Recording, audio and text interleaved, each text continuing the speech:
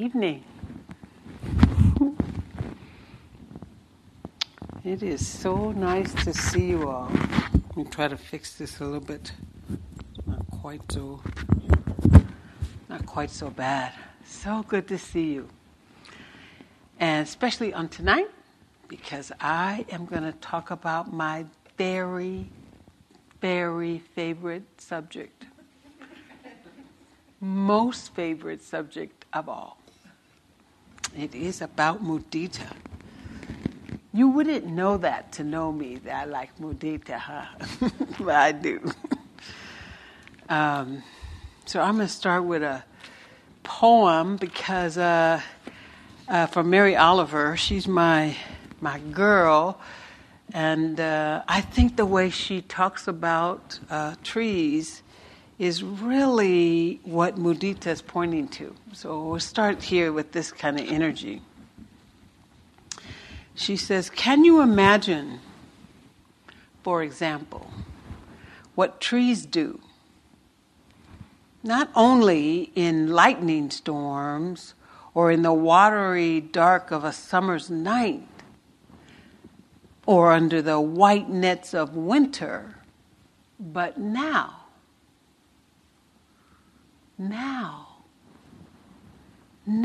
or whenever we're not looking. You know, those trees out there, what are they doing? Surely you can't imagine they don't dance from the roots up, wishing to travel a little, not cramped so much as wanting a better view, or more sun, or just as avidly more shade. Surely you can't imagine they just stand there, loving every minute of it. The birds, or the emptiness, the dark rings of the year slowly and without a sound thickening, and nothing different, unless the wind, and then only in its own mood, comes to visit. Surely you can't imagine patience and happiness like that. This is strangely what Mudita is.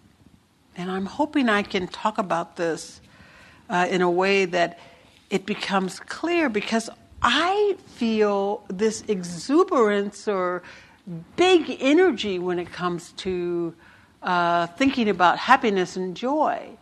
But that is not really the Mudita that is going to strengthen our practice with Brahma-vihara. So to me, all the Brahma-viharas have within them three qualities. They are empty. There is a quality of knowing or understanding, and they are responsive. And so there's this emptiness that's attached to the Brahma-viharas that we can access, but we can't make happen. So friendliness of metta, this kind of kindness or goodwill that comes connected to metta, is not something that you or I can make happen, but we can access this empty universal connection of friendliness.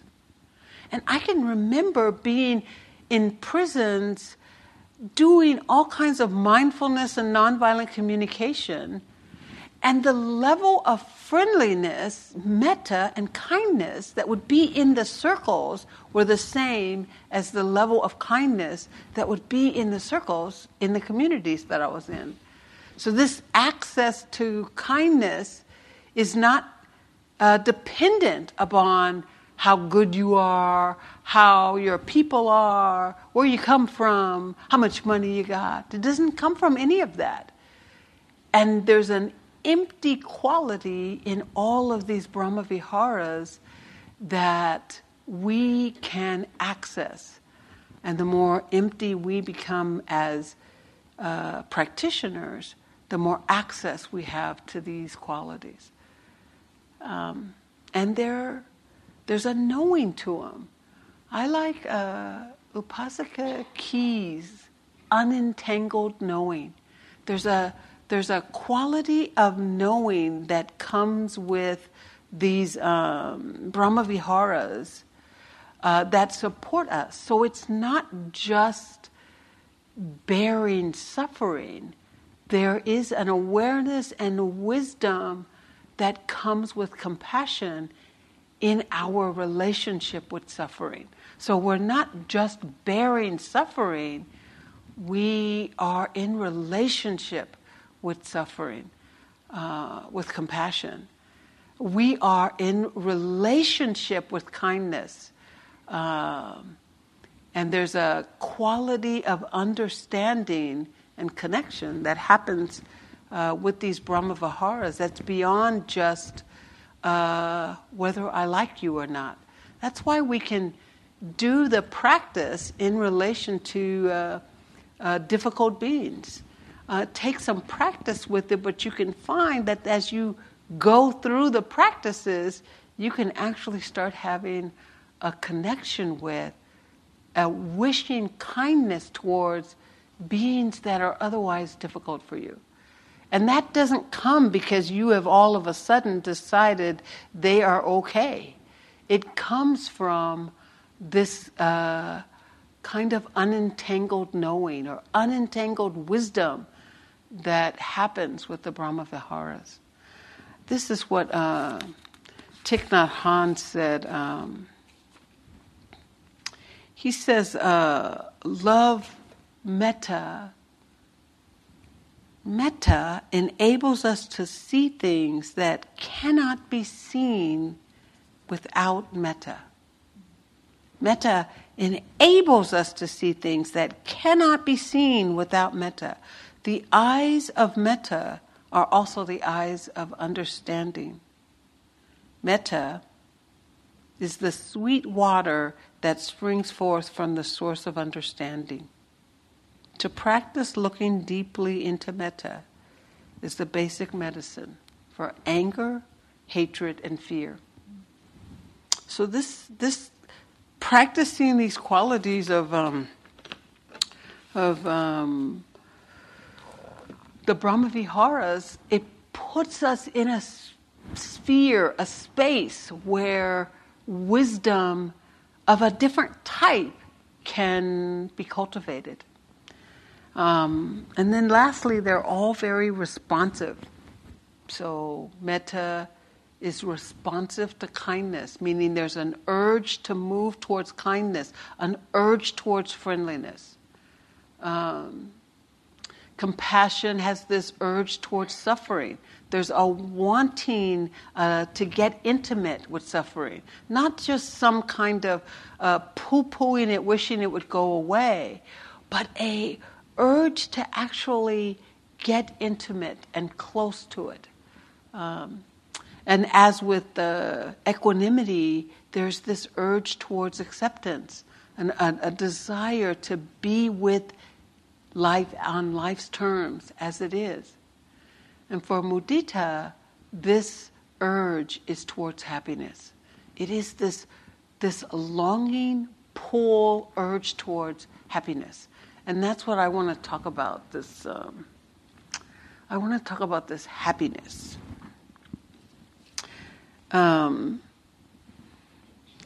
Mudita is referred to as appreciative joy.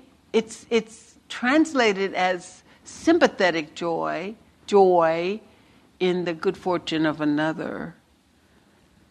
It's also called unselfish joy.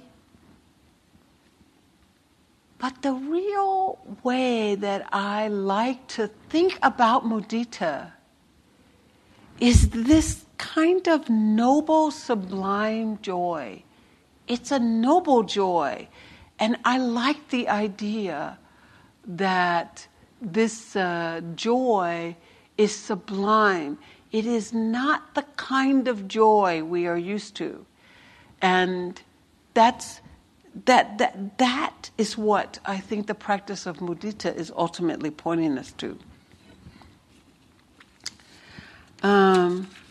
There's one sutta where it's not really a mudita sutta, it's more of a suffering sutta, but there's a moment in the sutta where it's as if you could feel Buddha's mudita in sharing the joy of another.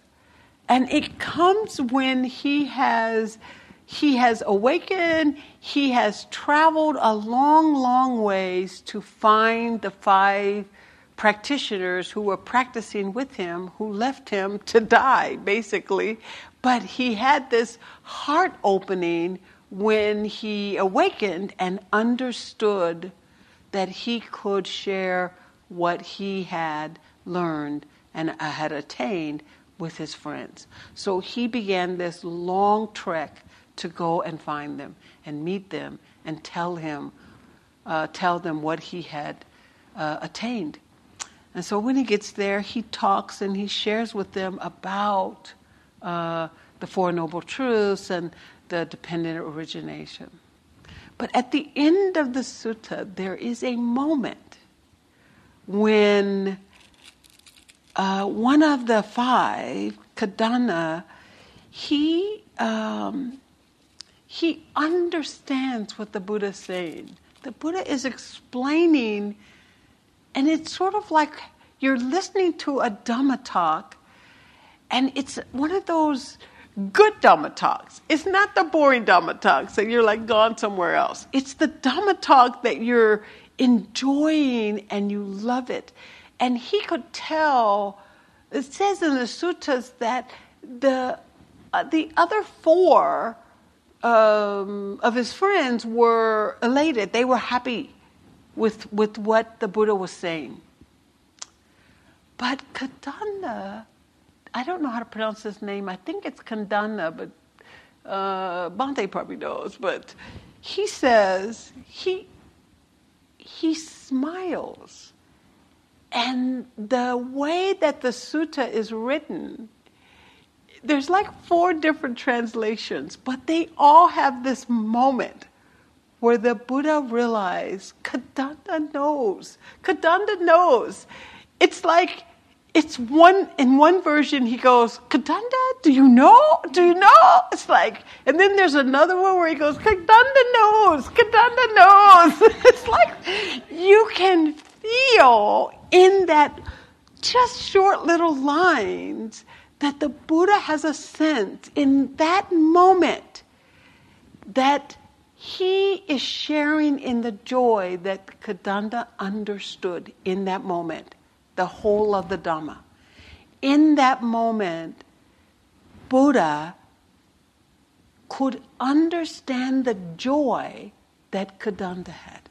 And in that shared moment, it's not like the other monks didn't have a level of joy. They were all very happy. But in that moment, Buddha was sharing the depth of the joy that Kadanda had himself. And that's what mudita is. It's not this kind of sullied happiness that we can do. There's a way that mudita gets kind of sullied because the idea in our ordinary understanding of being happy because of the good fortune of another, it loses its it loses the emptiness at times if it's just about I'm happy because something good happened to you. If it's just about something good happened to you, good for you, that kind of energy, then it loses its quality of noble sublimeness. To me, what this sullying of mudita is doing, it comes from our normal human tendencies towards greed, hatred, and delusion. We all have that. And the more we begin to see that, the more we can see how this energy is sullying the possibility that you could have an empty, wise, or unentangled knowing in a response that's connected and intertwined with another person's joy on a level that our ordinary understanding cannot connect with. It's said that when the Buddha, now this is the part of the story that might go a little further for some of you guys, but I'm like the Deva woman. I love the Devas, and I love the idea that there's women all around us. So I'm grateful, I must say, that I cannot see them, but I like the idea that they're around. I don't know that I would be so steady if I could actually see them. But it's said that when the Buddha had shared this with Kadanda, shared it with his five, and Kadanda understood that in that moment there was this kind of joy that also got shared by the Devas. And each realm of Devas shared in this joy. Because what it actually is saying, if you think fundamentally beyond something, that the Buddha could find the pathway to enlightenment or to awakening, whatever you want to call it. He could find the pathway to actually let go of this heavy burden around his neck of suffering that is just comes with birth. He found this doorway past that. And he was able to articulate it to someone else, and they understood. And their joy got transmitted back to him, and that joy got transmitted up to being after being after being after being. That's what mudita is. It's not the good thing that happened, it's the transmission of joy. And there's something necessary about us learning about the transmission of joy and what happens to us as a people, as a species, if we could learn to transmit and connect with this transmission of joy.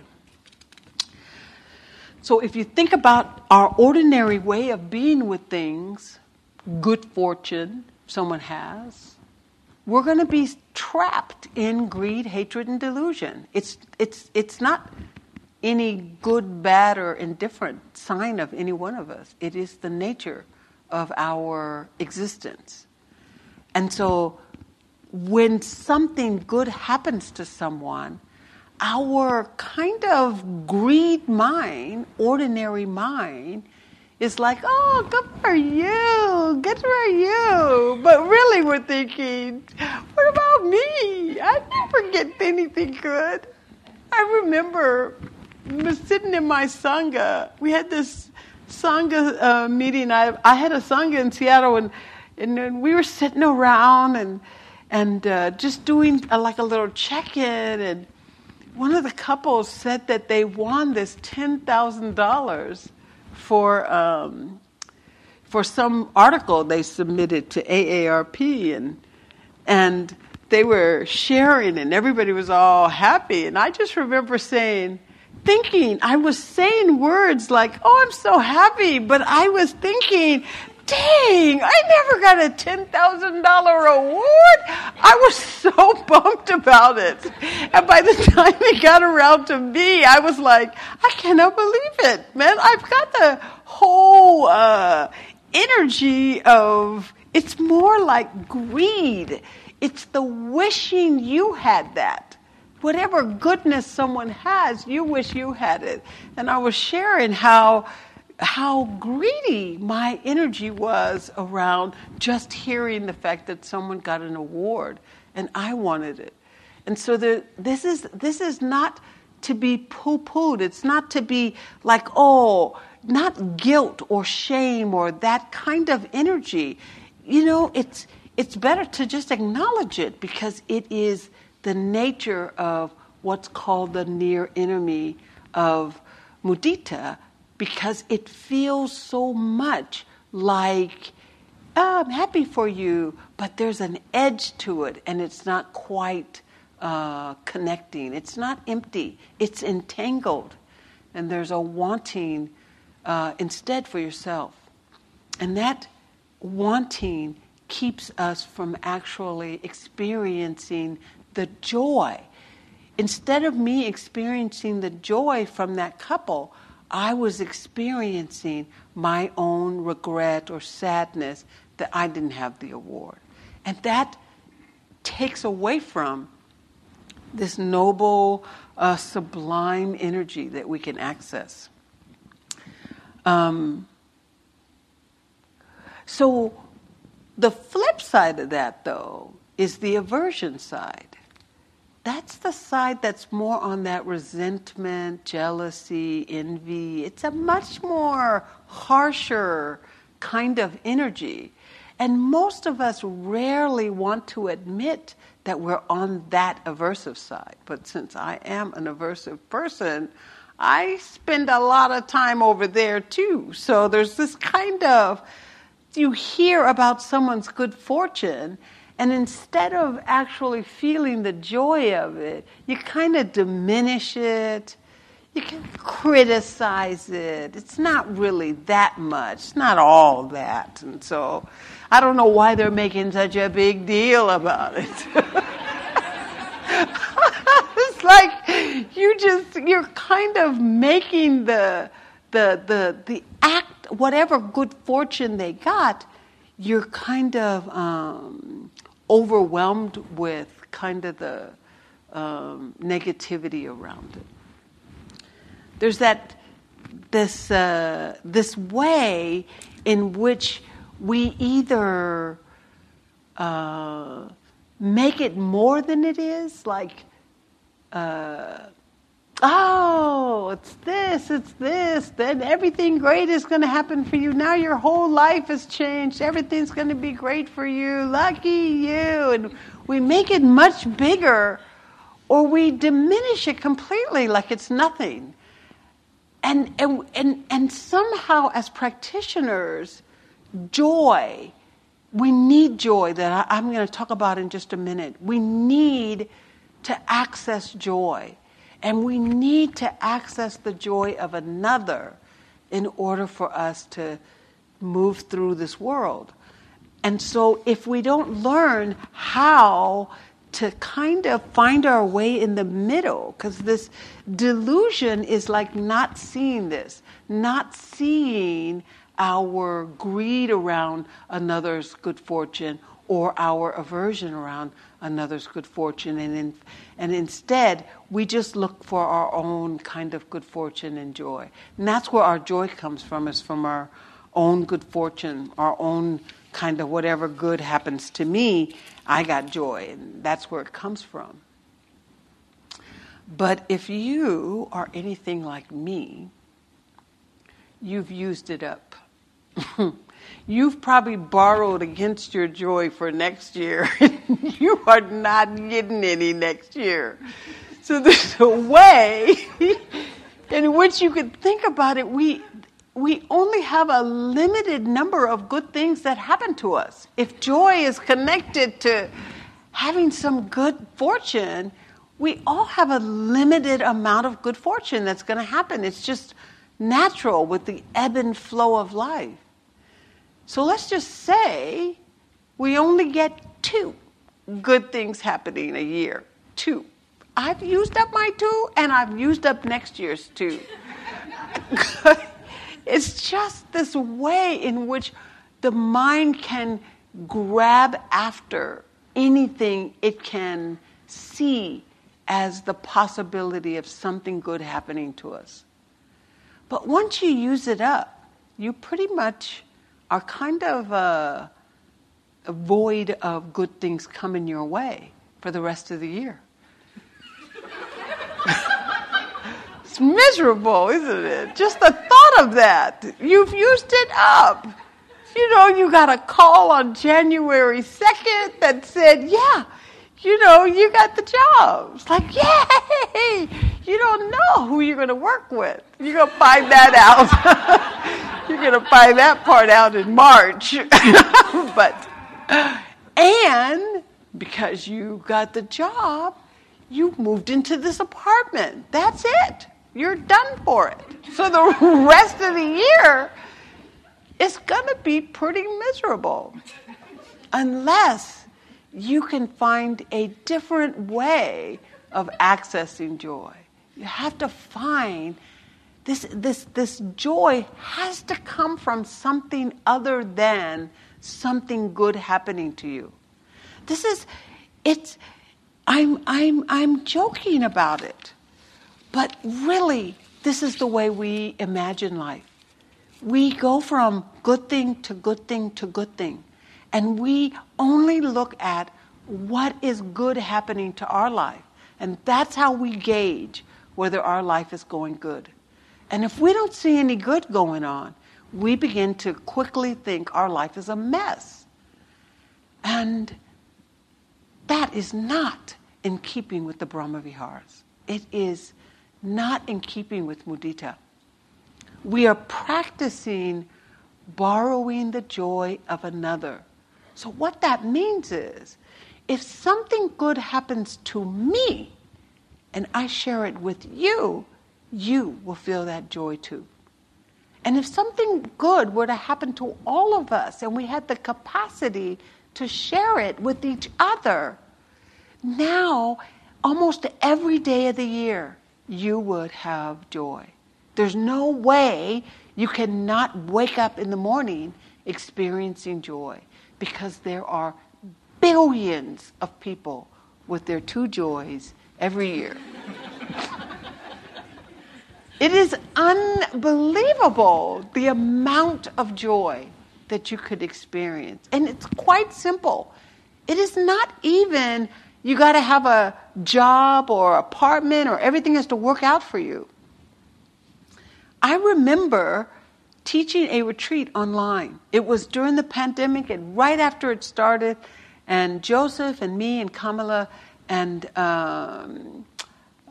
Pascal were going to do this retreat at Spirit Rock. And then when the pandemic came, Joseph decided we would do it online. So everybody agreed. And my job was to do the Brahma Viharas every day. So when the Joy Day came, I started talking about Mudita. And I told everybody, wait, I got to first tell you, this was not a Zoom meeting, which I would have loved. This was a webinar. So I was looking at my computer, and I had to put my paper up. Otherwise, I would be looking at me, telling me about joy. So I put the paper up so I wouldn't see me, and pretended like I was talking to all these people. There was something like 800 people online, not to hear me, to hear Joseph and Kamala, Pascal. But nonetheless, I was riding in on the Mudita. And so I gave this Dhamma talk about Mudita, and I said, you got to borrow another person's joy. I said, because if we don't, we have to learn how to borrow joy. Instead of thinking of Mudita as, I just got joy for another person's good fortune, think of it as borrowing their joy. We can do that. If I were to start crying, you would feel sad. It's very easy as humans for us to intersect with the emotional energies of other beings, other animals, other humans. We're very connected in that way. And so what Mudita is proposing is that we borrow another's joy. So I was telling everyone online, if you don't have any joy, don't worry about it. Borrow mine. I have plenty. You can have as much as you want. Just think about me, and there, you can have your joy. And so I get this email the next day from someone in Germany. And this person says, I was so miserable. I've been so miserable. This is during the pandemic. And they lost somebody. And they just have been so sad and overwhelmed, and they couldn't find anything to get happy about. And it's been like 2-3 months they had been miserable. And so they said that they thought about me, And they said, I'm going to borrow that Tuere person's joy. They started thinking about me talking and laughing. And there were times I was trying to give my Dhamma talk, and my 3-year-old granddaughter would come wandering in. I'm trying to scoot her out. And so he thought about me, and he started feeling that joy. And he said in this email, I'm saying he, but I really should say they, because I can't remember the gender of the person. But they said that they noticed themselves whistling. They hadn't whistled in years. And they just noticed that they were walking around the house whistling. And they could feel this kind of upbeat energy. So it's not my good fortune. It's the joy that I experience because of that good fortune that he is connected to, or they are connected to. And I then told yogis, like I'm telling you, at retreats, and you can feel their joy. So I told them, that happened in 2020, which was 3 years ago, in a time when it was very difficult for us. And yet, the joy that I felt from that email is alive today. It never goes away. I can just think of it, and it's there. We can just think of the smiles or the joy from someone, and boom, that joy is right there. We can remember. So what we're doing is cultivating a willingness to find and connect with joy. So I want to tell you why this is so important. There's a person, Maya Angelou. She's like a poet laureate. She's dead now, but she's one of our great poets. This African American woman, civil rights poet, and she writes poetry and she says things with such a fierceness that many African Americans who wrote and existed during the civil rights movement for all of us, the way they express power comes through love and compassion. And this is a quote that she said once. She said, "Love is that condition in the human spirit so profound that it empowers us to develop courage."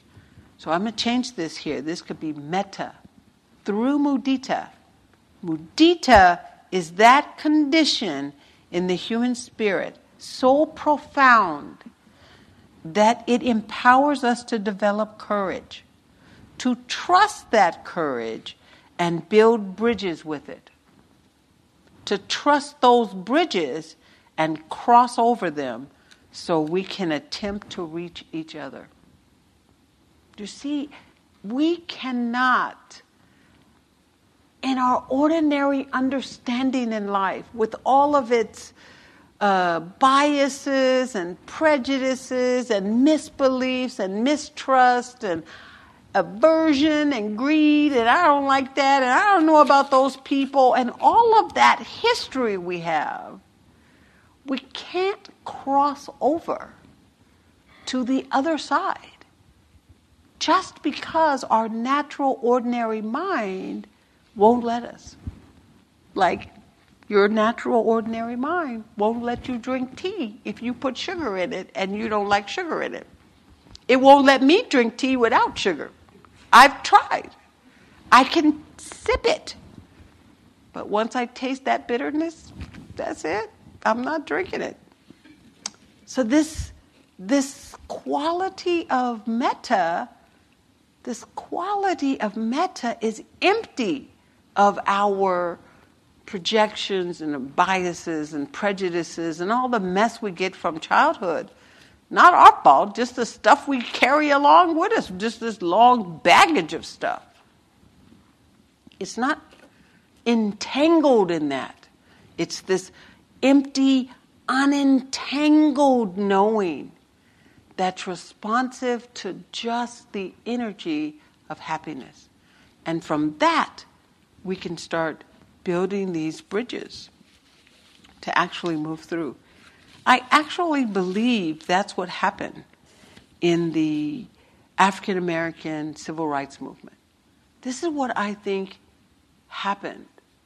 If you read about the state of the country for African Americans, so for those of you that aren't from America, I just want to give you just a box here, kind of what it was like to be black in America. It was very limiting. There were all these rules about how you could be. And your parents, my parents, raised us with this very strict line about no crossing these lines. There were areas in Seattle where I grew up you did not even go to. You could go just to the University of Washington and no further. And still, to this day, there are black families who will not move into an apartment or look for any place north of the University of Washington. And there are still white people who think, I am not moving south of the University of Washington. I'd be moving into the ghetto. So there's a realness about the limitations that we kind of lived with. There's no way I would be sitting here giving a Dhamma talk to a room that's primarily white. It's not happening like that. I could have some talks. They begin to happen during the civil rights movement. But before that civil rights movement, we were basically boxed in to a world that was relegated to this kind of very articulated second-class citizenry. That's it. So everything, if I went to a restaurant, I would have had to go to the back of the restaurant and hope they would offer me something to eat. And it may or may not be in a condition that I would even want to eat it. There's no I can't just go to a hotel, motel, you can't just go rent an apartment. The whole world was quite different.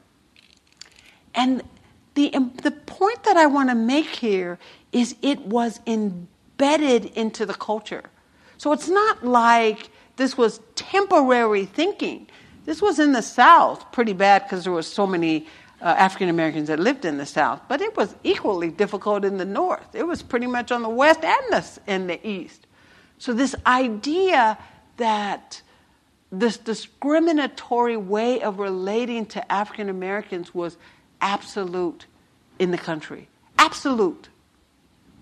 And it was accepted by the white culture.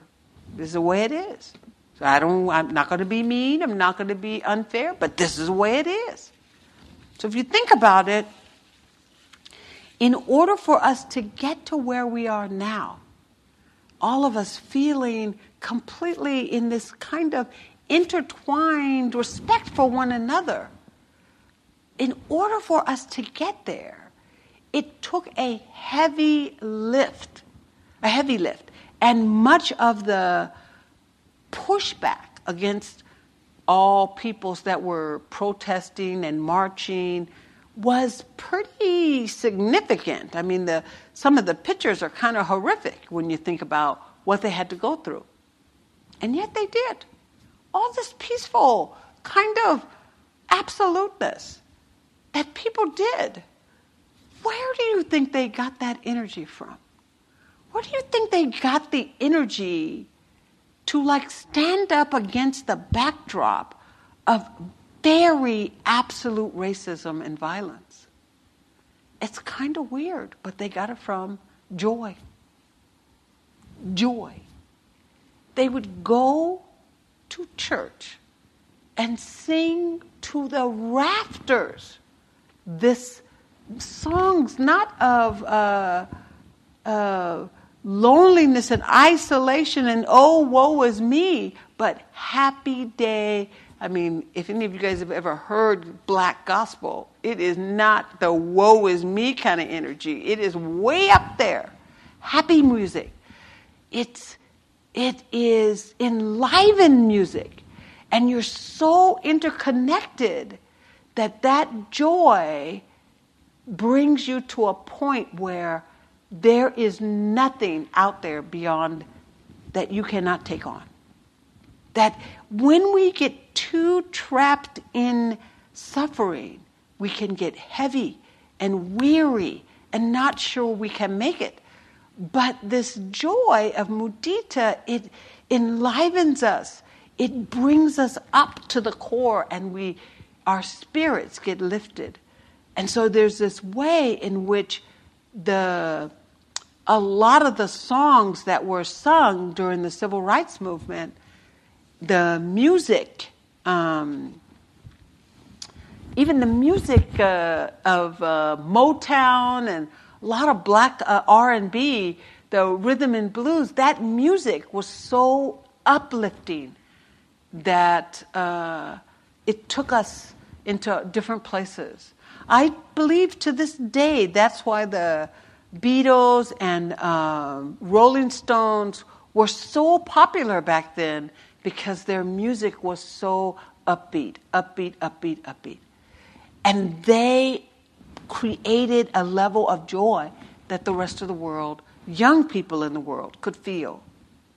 So in a way, when I think about the times we're in right now, I can't imagine how we're going to face everything we have to face if we're only talking about the misery level of what we have to deal with. If we're only talking about fear and treachery and difficulty, and it's all for naught, fear and anger and all of that, that is not going to help us take on what we have to take on. It's not going to help us do what we need to do. And I don't know when this happened to me. I can't remember. I just remember kind of waking up one morning, and I've always been kind of a happy person, but my happiness was different. I could see happiness everywhere. I saw it constantly. I saw it everywhere. It just seemed like everybody was happy. And so even though I live in a world where there's a lot of difficulty, I live in a world that is full of joy. It is overwhelmingly full of joy. And so if you live in a world that's overwhelmingly full of joy, you also live in a world where the possibility of liberation, greatness, goodness is all right there with you. But if you live in a world where you think the world is coming apart, falling apart, nothing's going to work, which is the way it was for African Americans for years, somebody had to step in and say, it's not going to stay like this. There is something better on the other side of this. And that energy is what gets us over to this a different world. It's not to say that the world now is all great and rosy. We're kind of like all stuck in the suffering together now. At least when we were separated, I could at least be over on this side and say, woo, look at what's happening to those people. But now we're kind of all mixed up in the pot. And so there's a way in which we, not just this African American tradition to sing to the rafters when things are difficult, but in this practice, as practitioners who are getting up close and personal with suffering, we have to be willing to cultivate mudita. We have to be willing to find a way to connect with the joy of another, because we will not have enough joy in our own lives to hold us and sustain us through what we are going to have to deal with. We are going to have to learn to borrow other people's joy in order to cultivate enough of it that we can get up every day and even continue to practice towards liberation. So the way you do this borrowing. Well, first let me read one little thing from my This my great book. This is a poem by Julie Cadwallader Stobbs called Blackbirds. This is sort of what I'm pointing to. She says, I am 52 years old and have spent truly the better part of my life out of doors. But yesterday I heard a new sound above my head, a rustling, ruffling quietness in the spring air. And when I turned my face upward, I saw a flock of blackbirds rounding a curve I didn't know was there. And the sound was simply all those wings, all those feathers against air, against gravity, and such a beautiful whining.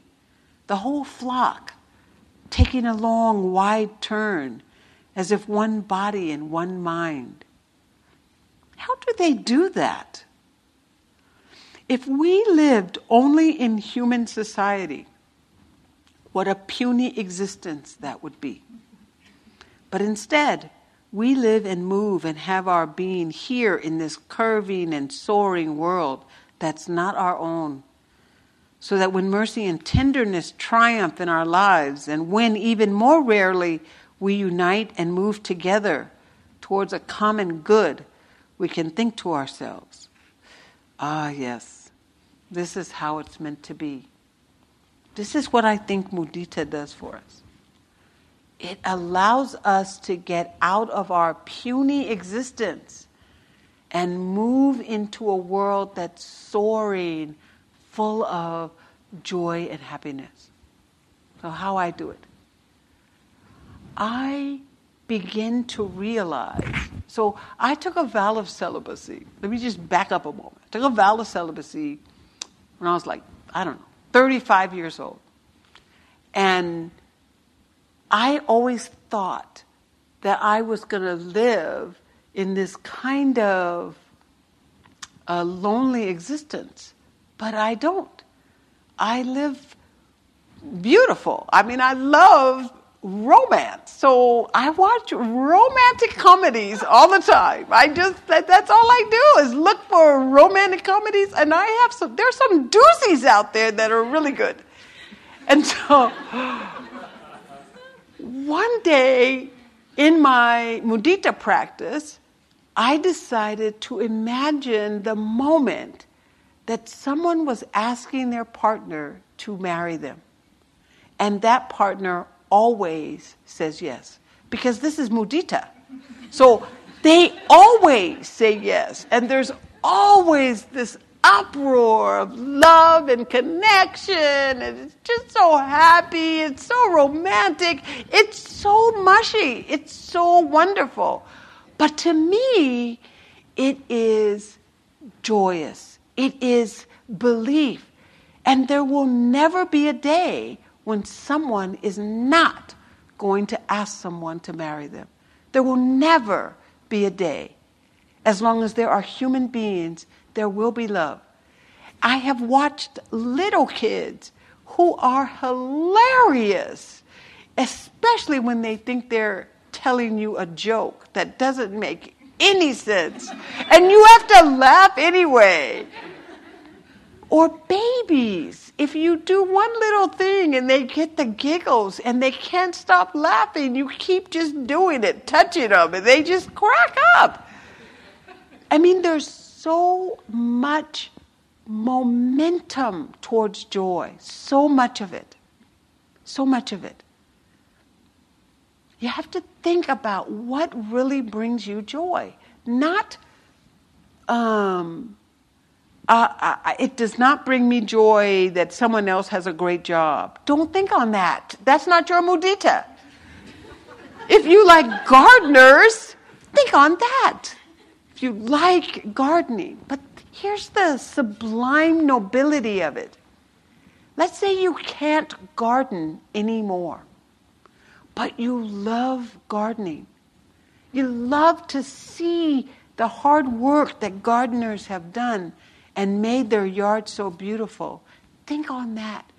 Remember that joy, not the misery of I can't do it, but the joy you know they are feeling when their garden is set, when the plants are all in their little rows and everything looks nice, and we've trimmed the last bit of weeds off and everything is great.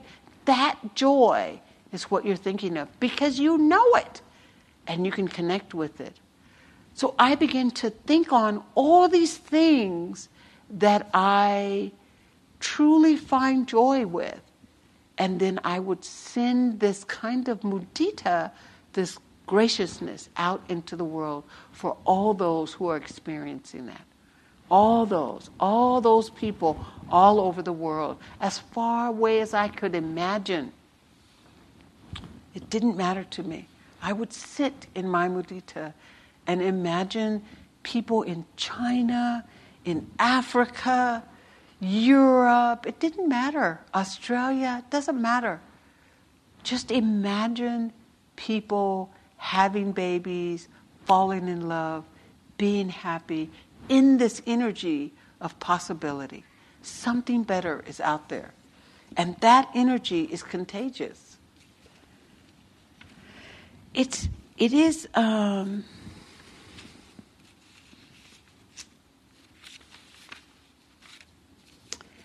it's not easy to hold the possibility in a world that's so difficult. It's not easy to hold the possibility. And this might be a little woo-woo for some of you guys. So the mystic in me is going to just stretch it out beyond your understanding. We got blackbirds roaming around in here. There are people who are suffering in the greatest amount of pain. Right there. They are in dire straits here in the world. And their dire straits, they cannot generate mudita for themselves. They cannot generate it because they're overwhelmed with their circumstances. We're not in those circumstances. So who else but us to send out waves and waves and waves of mudita? Because if we don't send it out for them to reach up and grab it, they will lose their capacity to believe that there's going to be a better way. So that it's like, it's not just sending kindness to our loved ones, but I just believe in the power of our collective mind states that as we start practicing this sense of joy and uplift, and we actually send joy out into the world, then people who are in real need of it, they will be able to access it. And it will turn this energy. You know how like in football games, basketball games, you can tell when the energy is shifting. It looks like your team is losing. I don't even watch the sports, but I can tell. The room is all quiet. Everybody's all, no, I can't believe it's so stupid. Why did you do that? And there's all this negative. And then something happens, and the energy begins to turn. Just one play, and all of a sudden, I'm saying all the fans across the whole world that's watching that game, their energies begin to coalesce. And all that energy begins to shift towards that game. And you can feel the momentum changing in the game. So this is what we're doing here. We are changing momentum. We are not... Mudita is our capacity to find the capacity to change the momentum of all of that hate and anger that's out there. So I want to leave you with one last quote from James Baldwin, who's like another one of these. He was writing way before the Civil Rights Movement, but he got really, really famous during the Civil Rights Movement. He's a famous writer, activist, and he says, The longer I live, the more deeply I learn that love, whether we call it friendship or family or romance, is the work of mirroring and magnifying each other's light. Gentle work, steadfast work, life-saving work in those moments when life and shame and sorrow obstruct our own light from our view. But there is still a clear-eyed, loving person to beam it back. In our best moments, we are that person for another. Let's sit a moment here.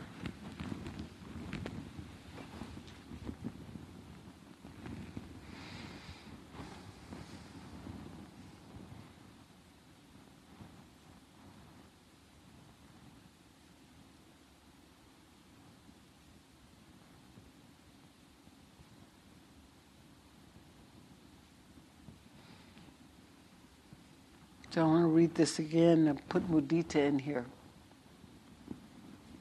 So the longer I live, the more deeply I learn that Mudita is the work of mirroring and magnifying each other's joy.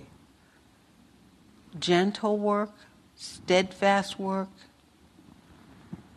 life-saving work in those moments when life and shame and sorrow obstruct our own joy from our view.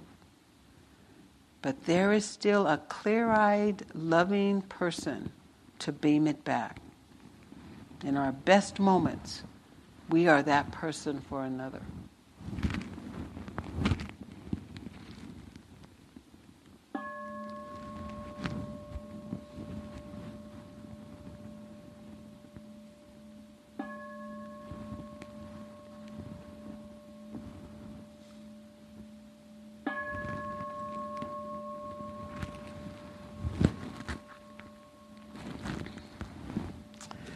Thank you so much for your kind attention.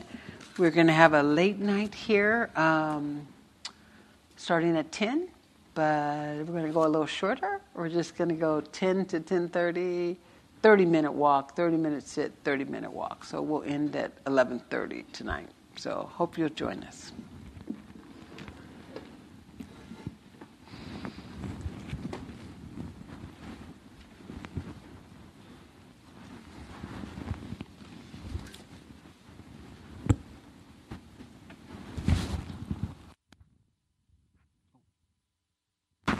We'll still have the chanting, though.